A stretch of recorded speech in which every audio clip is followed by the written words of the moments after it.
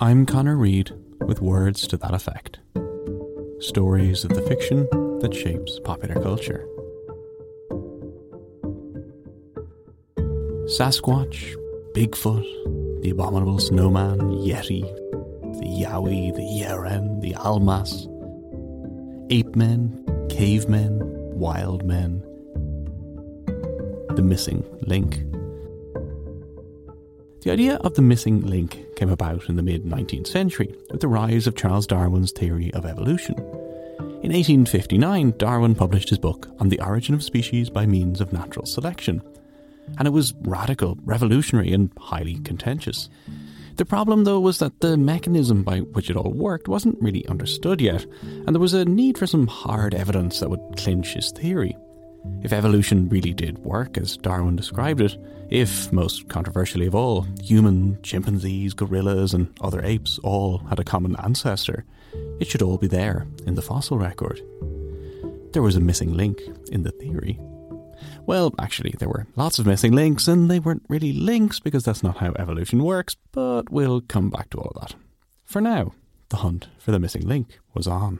So he postulated then the missing link as the one thing that would really conclusively prove his theory. The theory being that we are all descended from a common ancestor. So if you could find an intermediate form, a fossil of an intermediate that showed that there was a transition period when an organism had the characteristics of two completely different species, that would prove the theory. Professor Virginia Richter. Okay, so my name is Virginia Richter. I'm a professor at the University of Bern in the Department of English. And my special interests are Victorian and modern literature, and in particular also the connections between literature and science. This was a period when plenty of exciting paleontological finds were being made. Dinosaur bones in particular, as I'm sure you know all about from listening to episode 25. And then, just after Darwin's Origin of Species, there was a key discovery: Archaeopteryx. That was discovered in a quarry in Bavaria in 1861, so just 2 years after the publication of The Origin of Species. This fossil, or this showed, combined the features of reptiles and birds. So it looked like a reptile, but it had feathers on it. So it would have been really a very timely discovery, proving or supporting Darwin's theory. But of course, immediately there was a huge controversy about that. There was a dispute between Thomas Henry Huxley, who was, of course, Darwin's staunchest supporter, and Richard Owen, who was the most famous anatomist of his day, and also an antagonist of evolution theory.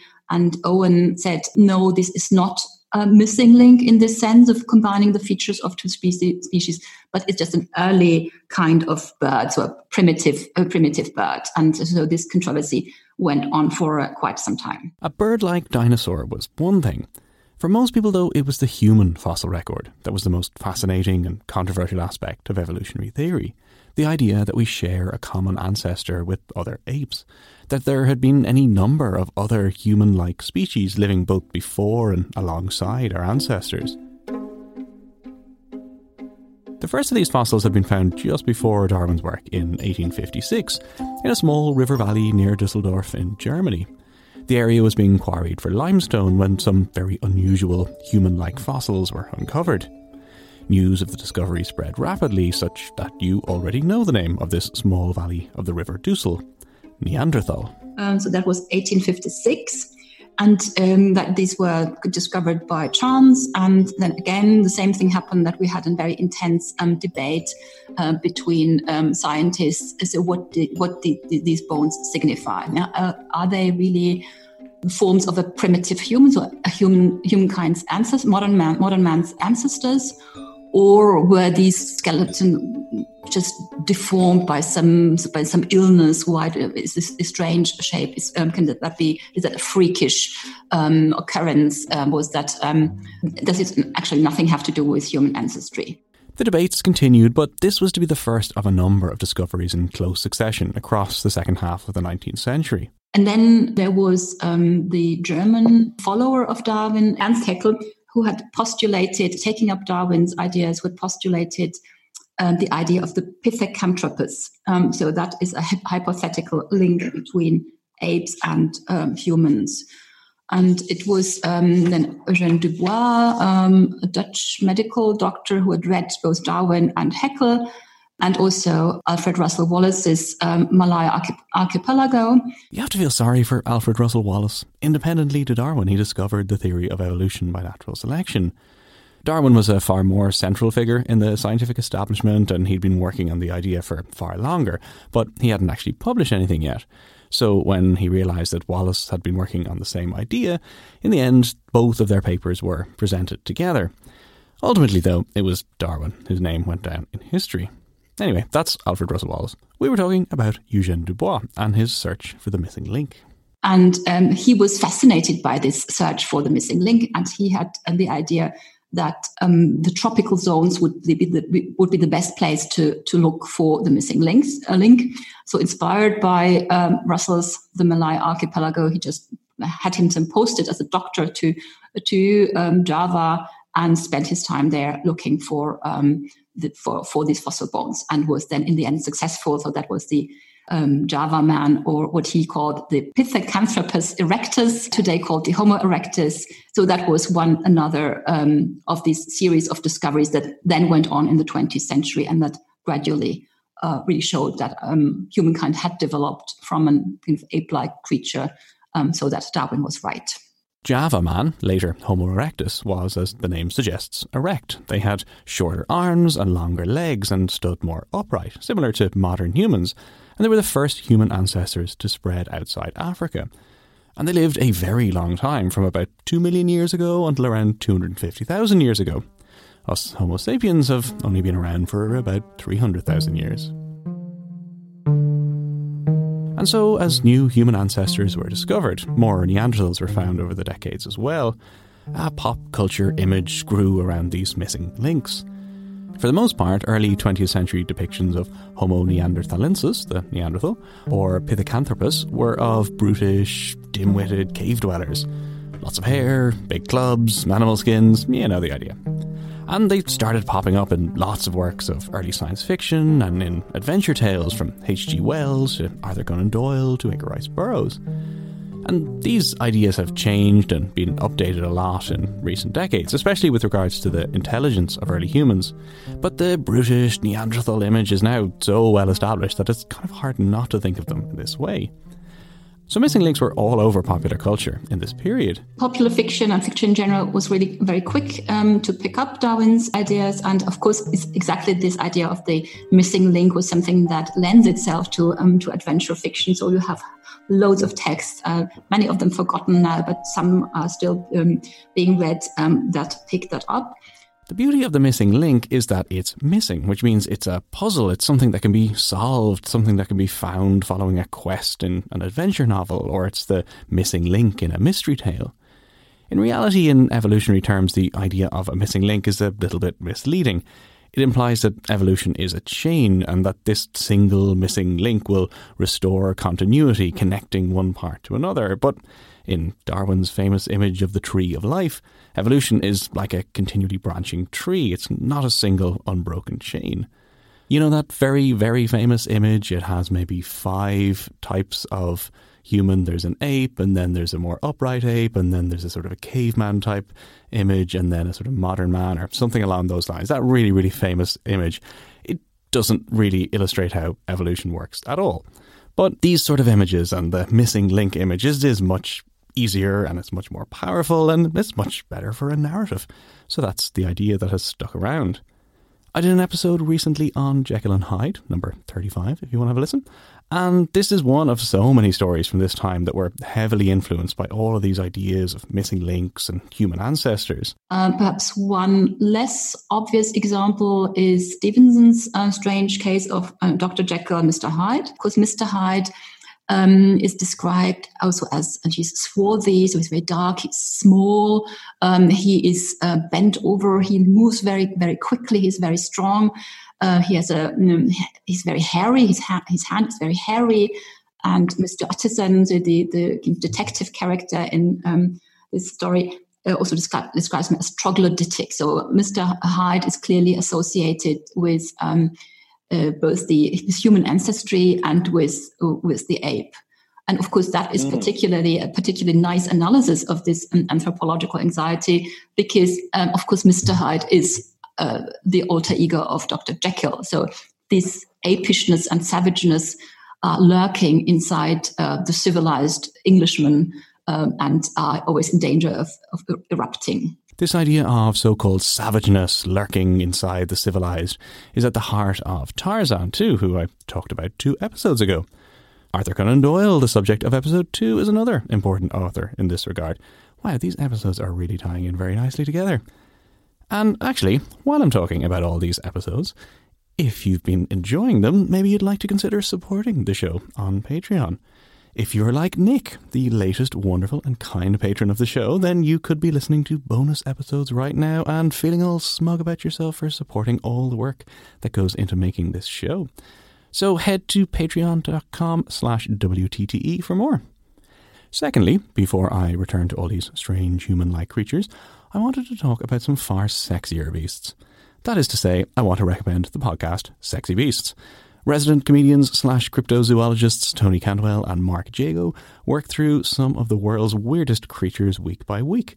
All the greatest ape men have had appearances, from Bigfoot and Yeti to Yowie and the Sheep Squatch, not to mention Selkies, Trolls, the Cape Lobo, the Jabberwocky, and plenty, plenty more. Listen wherever you're listening to this right now for some very good cryptid entertainment. Now, back to Arthur Conan Doyle and his missing links. So, as I've said, it's not a coincidence that missing links from paleontology are found alongside detective fiction. There's a central mystery to both. In fact, Arthur Conan Doyle was actually a suspect in a famous forgery case of this period, the Piltdown Man. So this was a discovery made actually quite near Doyle's home in Sussex, and it was claimed and believed to be a new and really important paleontological find, one to rival the Java Man. It was finally uncovered as a forgery in the 1950s, and while Doyle was never really strongly considered as a suspect, it was very tempting to look at the creator of Sherlock Holmes as a potential suspect in this devious crime. Yeah, I'm clear. Arthur Conan Doyle would be a very good example, because he was very interested in these theories. So he had this theme also in some of the Sherlock Holmes stories. For example, The Adventure of the Creeping Man. The Creeping Man is a professor who starts to behave very strangely. And as Sherlock Holmes finds out, he was taking a medicine to rejuvenate himself, because he'd fallen in love with a younger lady. And this medicine was made of monkey glands. And it had the effect of making him to revert, to become ape-like and animal-like. This is one example from detective fiction. Conan Doyle also was, he had other series of novels, the Professor Challenger novels. And the best known of them is The Lost World, where and there's an expedition under the leadership of this Professor Challenger going to South America, and on an isolated plateau they encounter actual ape men. So exactly these surviving missing links, who are very uncanny because of the similarity, or because they are both human and ape at the same time. So that's really something very, very frightening. And yeah, this is what's important. It is frightening or uncanny. Lots of these missing links or ape-human hybrid stories had elements of horror, because there was plenty that was disturbing or unsettling about this whole idea. There was lots of anthropological anxiety, as Dr. Richter terms it. This fundamental category crisis that followed from Darwin's theory, so the anxiety about, or the uncertainty about human status, this questioning of the unique quality of the humans, also the fact that human superiority was called into question by common descent and by this theory of the evolutionary origin of the higher faculties, and also this loss of a divine plan. So instead of God planning everything for us and salvation beckoning in the end, we have this really messy and contingent trial and error method of evolution. So all of these things really put into question this certainty that humankind is the superior species, and that nature is something that is distinct from humankind. Yeah, humankind are. The human body is part of nature, but there is a realm within the human that is clearly not part of nature. That is actually somehow under divine control. All of these things. That is what I refer to as anthropological anxiety. That uncanniness, that realization that humans are not all that distinct, is really apparent, I think, when you watch other apes, chimpanzees, gorillas, orangutans, something that is obviously fairly commonplace for many of us now, given the prevalence of zoos. In the 19th century, though, zoological gardens opened to the public. This was a very new concept. Dublin Zoo, just down the river from where I'm recording right now, was one of the very first, actually, opening in 1831. And while chimpanzees and orangutans were a bit more common in zoos around this time, the gorilla remained a mystery until well into the 20th century. There had been alleged sightings and vague descriptions, but really only a very, very small handful of Westerners had actually seen gorillas in the wild in the 19th or even early 20th century. Very little was understood about gorillas, and there were plenty of myths and misconceptions about what they looked like, how they acted, how human-like they were. Much like the numerous other ape men and missing links, from Bigfoot to the Yeti to whatever local variation you care to choose. It seems that wherever you are in the world, there's a story of a mysterious ape-like human lurking in the woods or the mountains. We are obsessed with stories of ape-human hybrids by early types of humans and species that blur the boundaries between us and our ancestors. I think, partly these are just great adventure stories.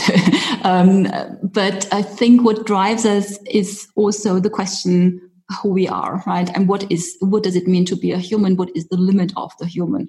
And you can explore that by looking at figures that are similar to humans, but not quite the same, right? So they are kind of, apes, yetis, but also machines, artificial intelligence that cannot be distinguished from humans. I think they have the function of showing us a mirror, but also maybe there's something that you take out, something that is different. In artificial intelligence, it's the emotional quality that is lacking. So something is lacking, and then you can always ask the question: is this one thing? Is that the thing that is specifically human? So I think that's one possible answers to that. I think it's also the quest for the last things that remain somehow unknown, because science has progressed so far that if you think again about back to the 19th century, how much was not known then, and what scientists could discover then, and it seems much more limited today. So I think they can think of, okay, there is still this one area that is mysterious that we need to find out something about. So I think that's also something that triggers interest in these kinds of stories. Our knowledge of Bigfoot has not, unfortunately, advanced much in the last half century or so, but our understanding of apes and of our evolutionary ancestors very much has.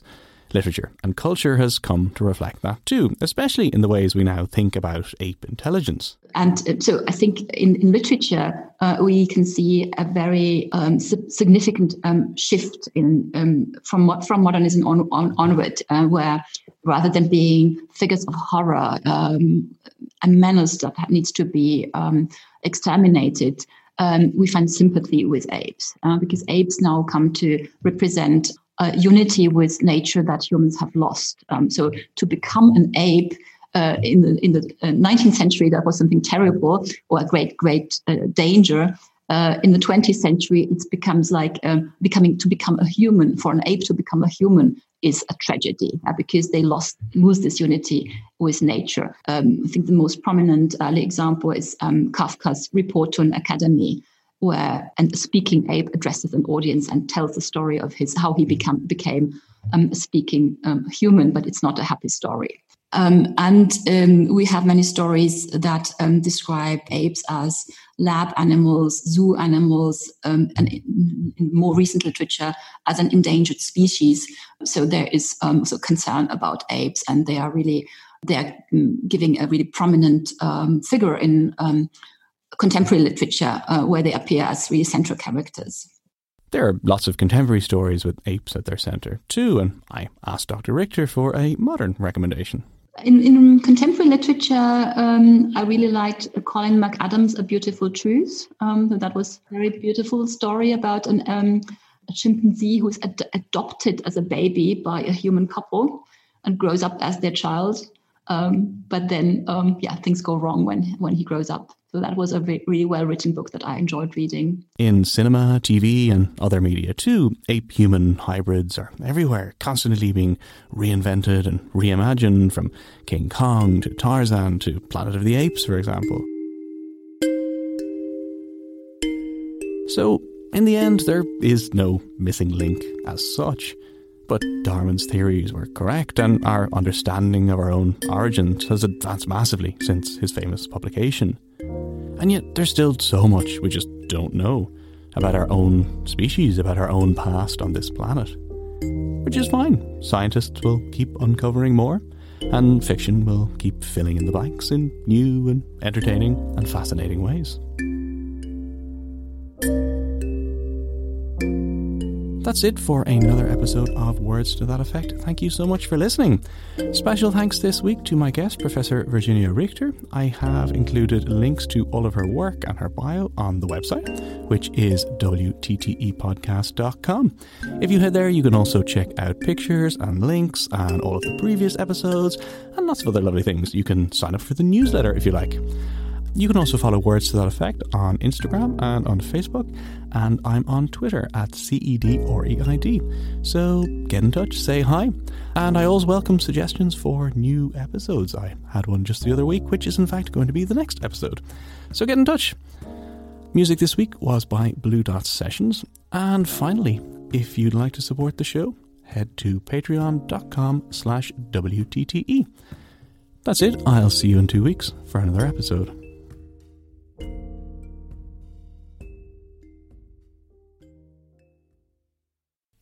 This podcast is part of the Headstuff Podcast Network.